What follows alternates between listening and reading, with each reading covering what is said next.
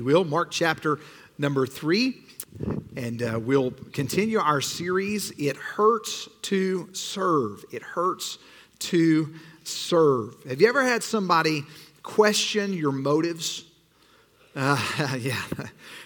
Please don't point. But maybe your reasoning to decisions you're making.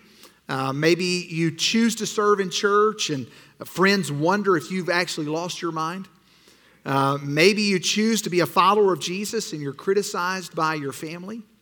Mark pauses to tell us at the beginning of, or at the middle of chapter number 3 of the followers of Jesus, gives their details, who they are, where they're from, and then almost like he jumps right back into, in verse number 20, the narrative of what Jesus has been doing. Pausing just for 6 or 7 verses, telling us about the followers, and then he goes right back to Jesus' ministry. As soon as he comes down from the mountain with his followers, he's surrounded yet again. All of a sudden, he's surrounded to the point that he could not even stop to eat. The followers, the people who are surrounding him, and others who are watching this from a distance, those who are closely connected to Jesus, were wondering if he could maintain the pace. Wondering if this was wise, wondering if he could actually continue going forward. It's one thing to make yourself busy in your day-to-day life. It's another thing to try and keep up with the demands of other people that they place on you. Maybe you're trying to just serve the Lord, and yet somebody asks you, can you do this and this, and can you do this and this? Or maybe you're trying to do this project at work, and somebody else hands you another responsibility, and another, and another, and it's just a never-ending pace, and you're trying to keep up with the expectations of other people. Jesus' ministry was so pronounced that his mental state would be called into question here in our text. He's asked if he could keep up. But how would he respond to the people who seemingly were trying to steer his ministry, trying to direct his ministry? If you've got your Bible, Mark chapter 3 and verse number 20 is where we're going to pick up. And if you don't have your Bible, the verses will be on the screen for you this morning. Mark chapter 3 and verse 20 says, "And the multitude cometh together again, so that they could not so much as eat bread." So much of a crowd that Jesus and his followers can't even stop to eat. That's a pretty busy day. Verse 21, "And when his friends heard of it, they went out to lay hold on him. For they said, he is beside himself." Now think about this. They weren't concerned that he wasn't eating. They were concerned that he wasn't eating and the effect of him not eating. It wasn't, hey, we want you to stop and eat. Hey, Jesus, you need to eat. It was, you've gone insane. Your lack of eating is causing a response. Verse 22, "And the scribes which came down from Jerusalem said, he hath Beelzebub, which is the prince of the rulers of the flies." It's another term for Satan. All right, "the lord of the filth," which is Satan. "And by the prince of the devils casteth he out devils. And he called them unto him and said unto them in parables." Mentioned for the very first time, he's speaking in parables now. And he says, "How can Satan cast out Satan?" Verse 24, "And if a kingdom be divided against itself, that kingdom cannot stand. And if a house be divided against itself, that house cannot stand." Verse 26, "And if Satan rise up against himself and be divided, he cannot stand, but hath an end." There is an end coming. Let's pray together and then we'll jump into our text and message this morning. Father, we thank you for your word, and thank you for the music today and encouraging us and challenging us, looking forward. Thank you for what you've done, but looking forward to what you're going to do in the future. Lord, thank you for how you are already blessing. Thank you for the fact that you are using your people in this day and time. Lord, the things that we read about and your works are not a thing of the past, they're a thing of the present. Lord, you are working, you are moving, you are doing something. Lord, thank you for allowing us to see it and take a small part in it. Lord, I ask that you please speak to our hearts today and please give us what we need this morning Lord, if there's someone here or watching online that doesn't know you as their personal Savior, please help them to see that today is their day. Today is the day where they need to receive you. Their greatest need is a Savior. And Lord, help us as the church to ask ourselves, are we following you? And what does that look like? Help us not to be swayed by the opinions of those around us, Lord, but help us to stay focused on our calling, our purpose, and that's to follow you. Lord, I ask that you please speak to my heart, cleanse me, any sin unconfessed, please forgive me, purify me as I speak to your people this morning. Please give us what we need in Jesus' name. Amen. If you're taking notes, I want you to write down number 1, the contention. The contention. Jesus comes down from the mountain that he went up the mountain in verse number 12 with his followers, verse 13, to call out and to signify who the disciples were.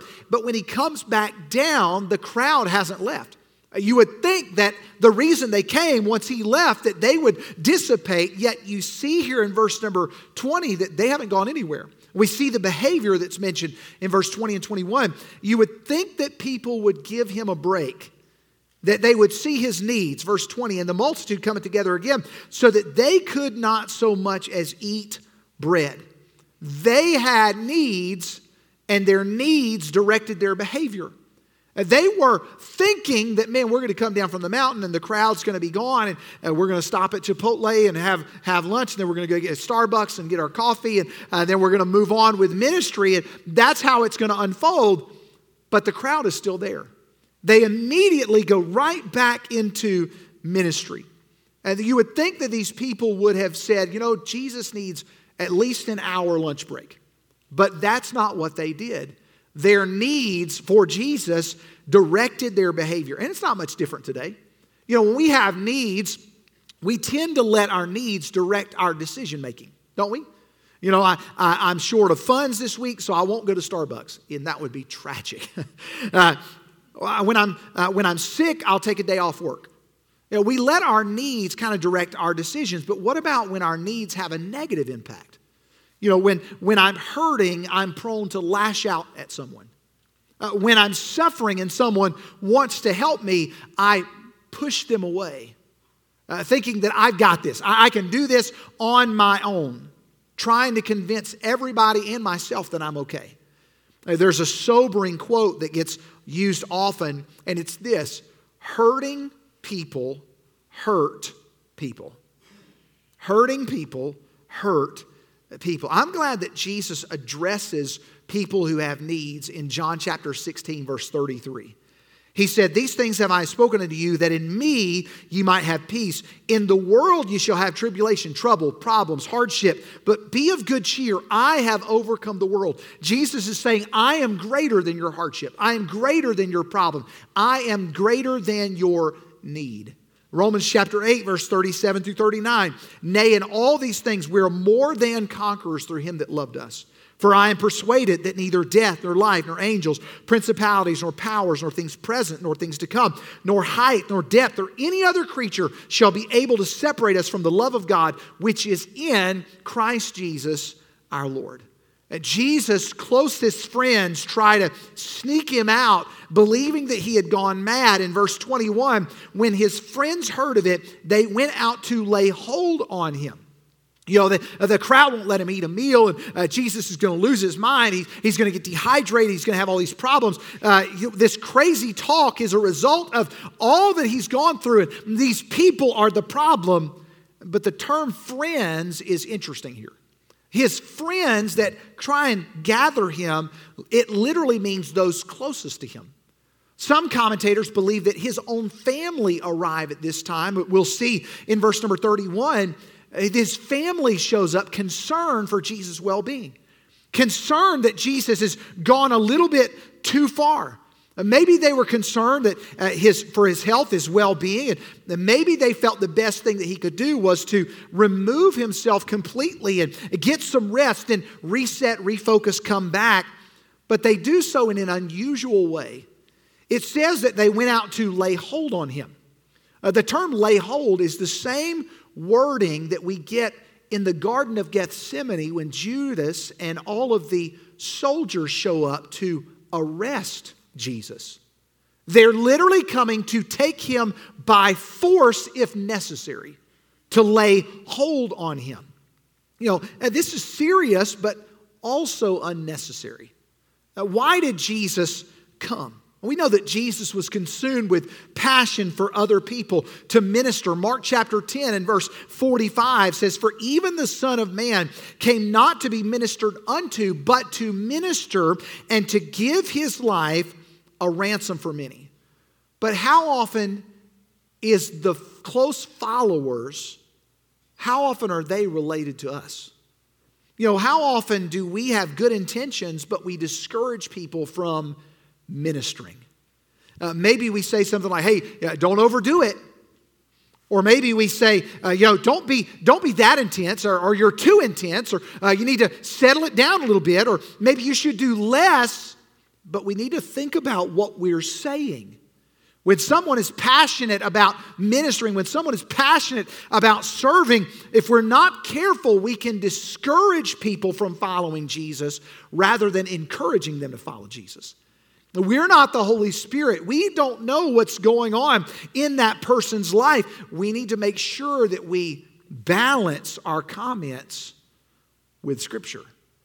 We see someone being prodded and poked, and God is doing work in their heart. We want to fan that flame, not throw water on that flame.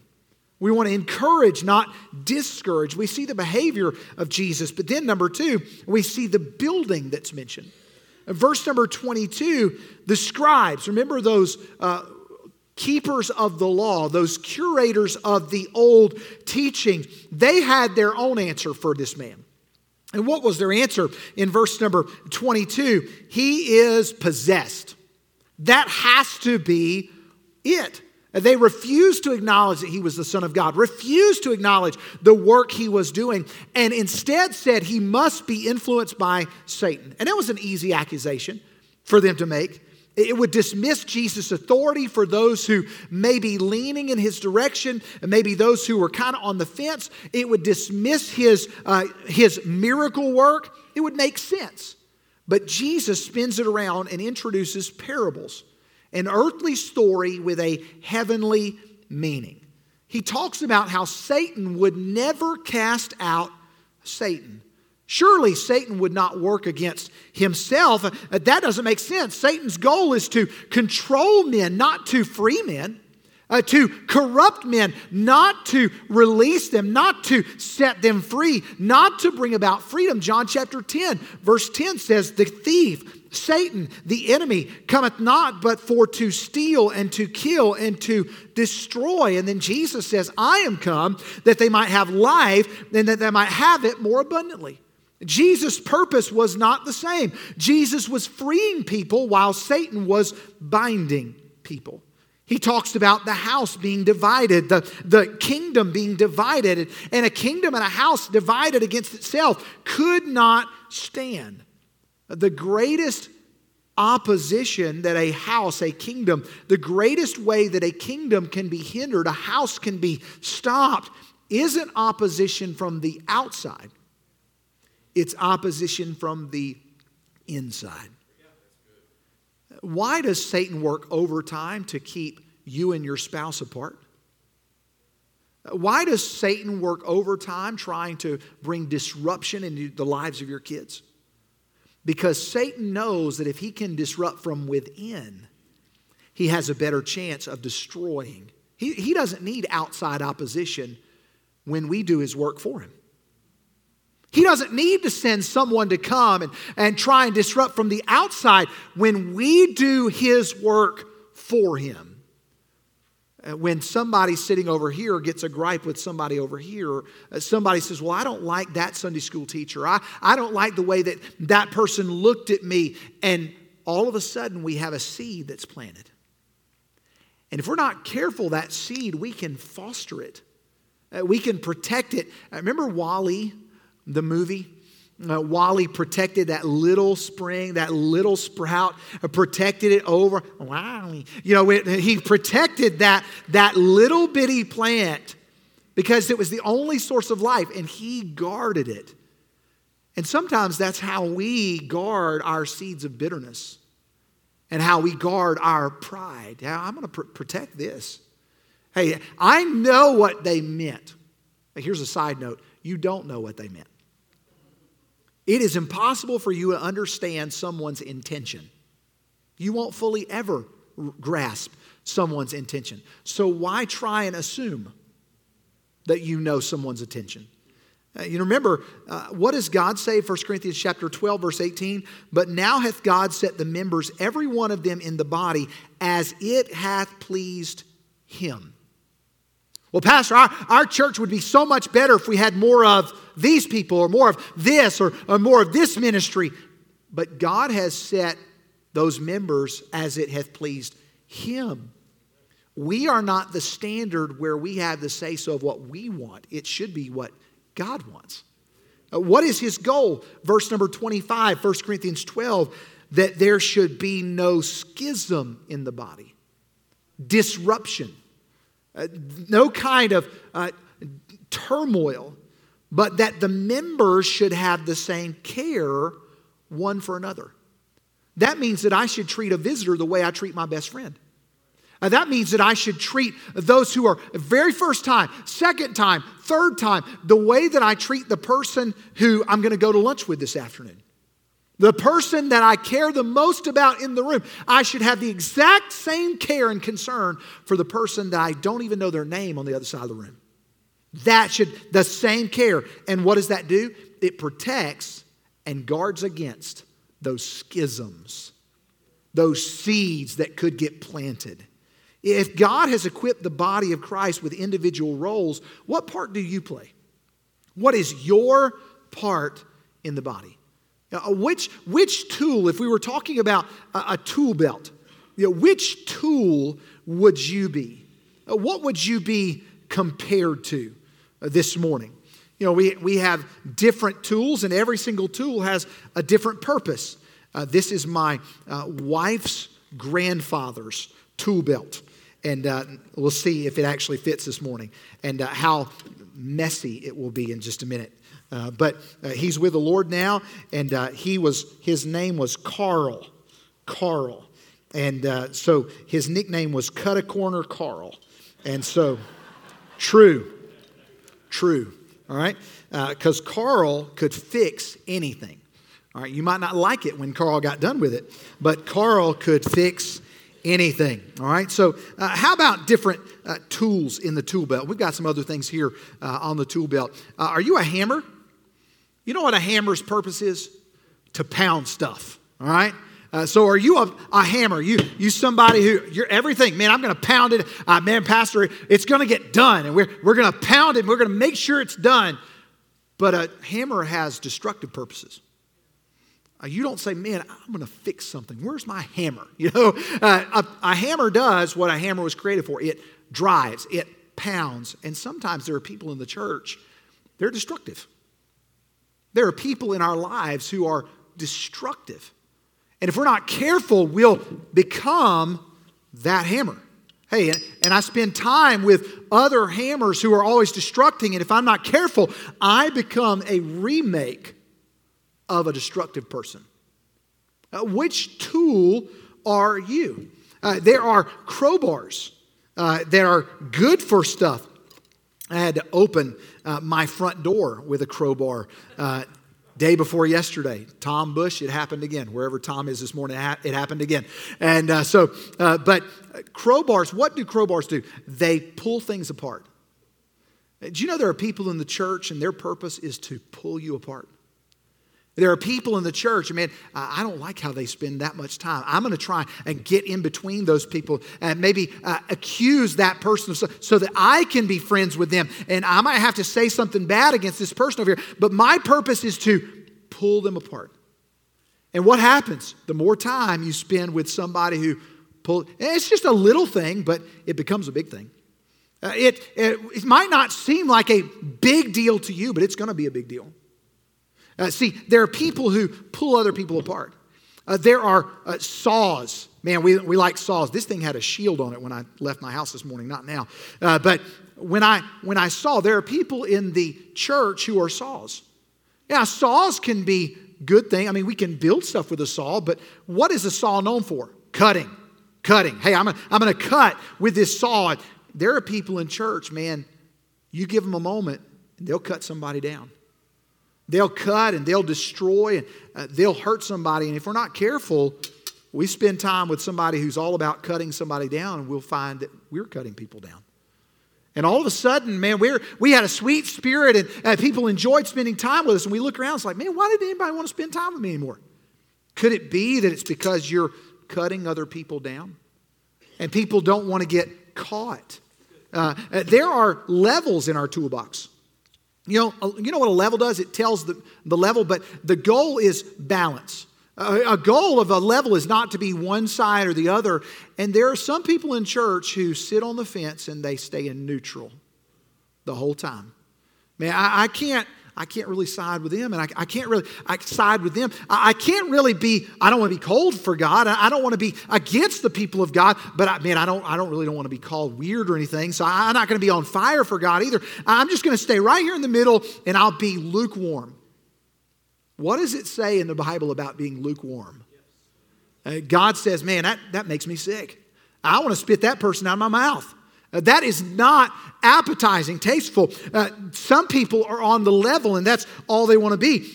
You could be a screwdriver where you say, hey, I'm going to take, and sometimes I'm going to be used for good, and I'm going to put some things together. There are certain times in our life where we put things together, and we get together with other people and say, hey, let's fix this. Let's work this out, and let's work together in that. Sometimes people are wrenches, and man, they throw a monkey wrench in everything. Don't point.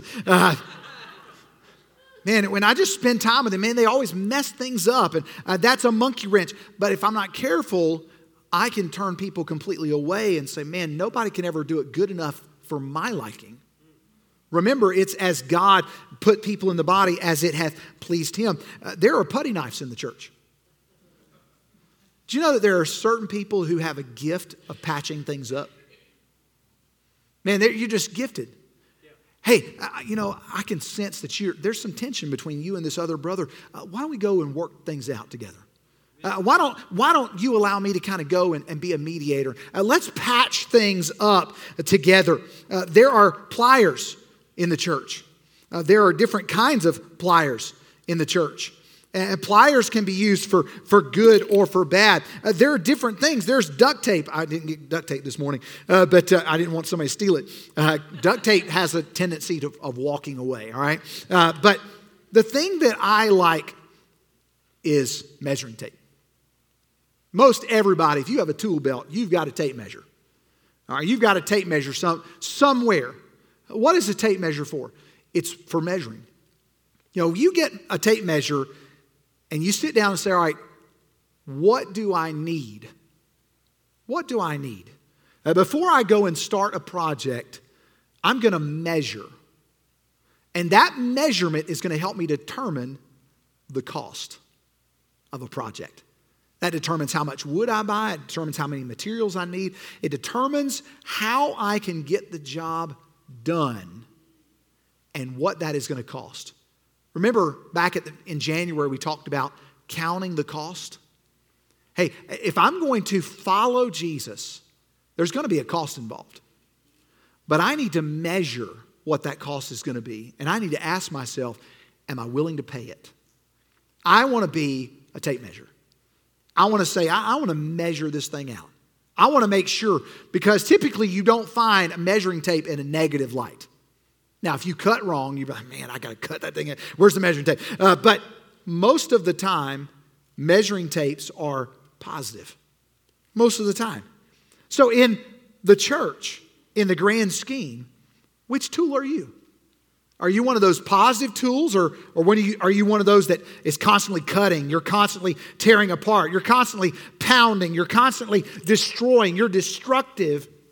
Or are you one that's used to measure and count the cost, and you're a positive reinforcement of what God's trying to do? See, all of us, that there should be no schism in the body, that the members should have the same care. He concludes this thought with an analogy about a strong man. Now look at verse number 27. No man can enter into a strong man's house and spoil his goods, except he will first bind the strong man, and then he will spoil his house. And he talks about this strong man being a part of what God is trying to do. The strong man here is Satan. He's showcasing that Satan is the strong man who must be bound. His house is Satan's dominion. His goods are the people who he empowers. But Jesus is the one who enters into his house to spoil his work. Where did Jesus come? Jesus didn't take Satan back up to heaven. Jesus came to Satan's dominion. And what did Jesus do? It's awesome to see Jesus disrupt Satan's work. It's awesome to see that Satan has a plan, and I love watching God destroy Satan's plan. It's awesome. Jesus shows up in your life and mine and shows that what Satan was trying to do, God shows that he's greater than Satan is, that he doesn't have the authority in your life that he thinks he does, that we think he does. And even though Satan is a roaring lion, he has no authority in our lives that God doesn't allow. 1 Peter chapter 5, verse 8, be sober, be vigilant, because your adversary, the devil, as a roaring lion, walketh about, seeking whom he may devour. Do you know that Satan will never touch a child of God without the permission of the one who loves you more than you could possibly imagine? He will never touch a child of God without the permission of the one who loves you more than you can possibly imagine. He knows exactly how much pressure is being applied, and he knows exactly how much pressure we can handle. He is that good doctor who knows the exact prescription that we need and how much that you and I should be able to take. He's the good doctor. He's the great physician. He's the one who knows exactly the prescription that we need. And then we see in verse 28 through 30 the blasphemy. The blasphemy. And Jesus turns his attention to the scribes. He's been asking questions, but now he's focused on them. He had been accused of being an ally of Satan, and he told them that blasphemies could be forgiven. He says, all sins shall be forgiven unto the sons of men, and blasphemies wherewith soever they shall blaspheme. But he that shall blaspheme against the Holy Ghost hath never forgiveness, but is in danger of eternal damnation. Every sin can be forgiven except one. Every sin can be forgiven except one. One so vile and heinous that it cannot be atoned, and that's blasphemy against the Holy Spirit. This is the unpardonable sin that Jesus is addressing.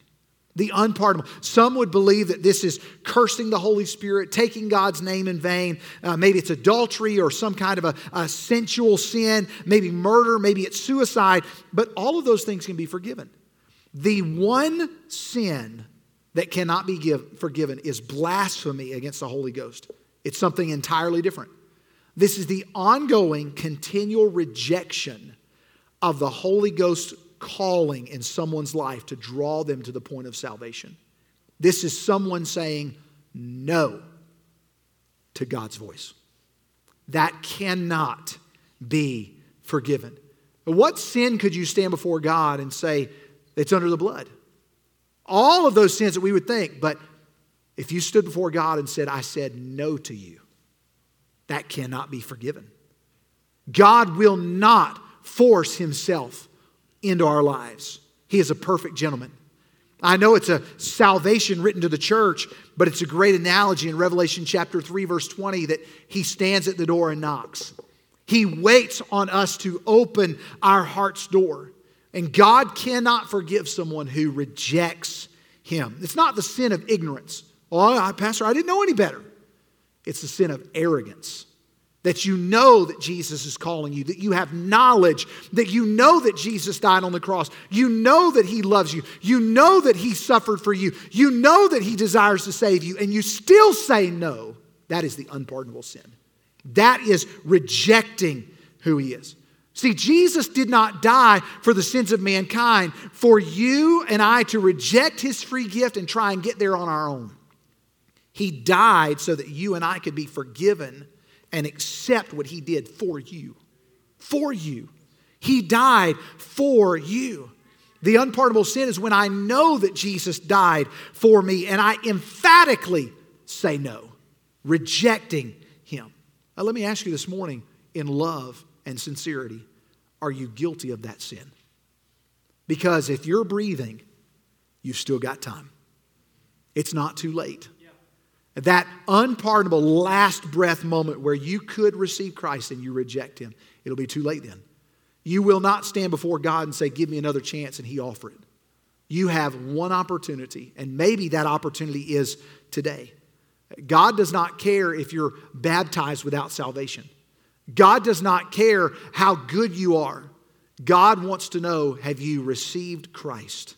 Have you accepted the gift of salvation? The only thing that gets you into heaven is going through the door. John chapter 10 and verse 9, Jesus said, I am the door. John 14 verse 6, Jesus said, I am the way, the truth, and the life. No man cometh unto the Father but by me. Jesus is the way to heaven. It's not about being a Baptist. It's not about being a good person. It's not about getting baptized. It's not about this list of rules and regulations. It is about what you have done with Jesus that gets you to heaven. Remember, A.W. Tozer said, Jesus is not one of many ways to approach God, nor is He the best of several ways. He is the only way. And no one will stand before God. No one, history past, present, or future, will stand before God and say, I came another way than by Jesus. Jesus is the door to eternal life. The contention that they had with Jesus. But then lastly this morning we see the connection. The connection. Get the picture in your minds for where they were that day. Who was there? Thousands of people trying to hear Him, see Him, touch Him. But there were some who were connected in ways that others weren't. Look at verse 31. We see the family. The family. There came then his brethren and his mother, and standing without sent unto him, calling him. And the multitude sat about him, and they said to him, Behold, thy mother and thy brethren without seek for thee. Imagine being the family of Jesus, growing up, knowing that He was different, knowing that He was special, knowing that He was set apart. But imagine that same group rejecting Him. John chapter 7 and verse 5 tells us, For neither did His brethren, His own family, believe in Him. Imagine seeing the work of Jesus firsthand and saying, that's not the Son of God. He's not perfect. He's not who He says He is. But think about all those in church today who see God work firsthand and see the power of a changed heart and life and see someone radically transformed because of the power of the gospel. And they say, that's not for me. See, you can make all of these things apply to following steps with Jesus. How about those who sit on the sidelines who have no intention of ever getting in the game? How about those who sit on the sideline and say, I'm never going to get baptized. I'm never going to follow Him. I'm never going to join a church. I'm never going to serve. I'm never going to grow. I'm never going to do lovingly, respectfully. If that is your story, what are you doing?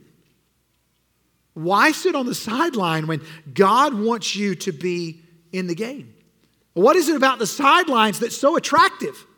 The guys who sit on the bench during the game while that starting five is out on the floor, they're not sitting there because of the cool courtside seats. They're sitting there for an opportunity to get in the game. First, you got to make sure that you're on the team. Have you received Jesus as your personal Savior? Have you joined up? Do you want to be in the game? What is holding you back this morning from taking a step in following Jesus? It should not take us 5 years to determine, am I going to get baptized? Should I get baptized? Pastor, I'm going to pray about that. Should I join a church? Should I be discipled? Should I follow Jesus? That shouldn't take any time at all because, why? We're commanded to do those things.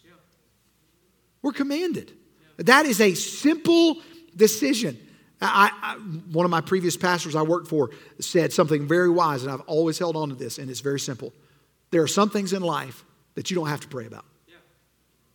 That's true. What are those things? The things that Jesus said to do. I don't have to pray about those things. I know that I should.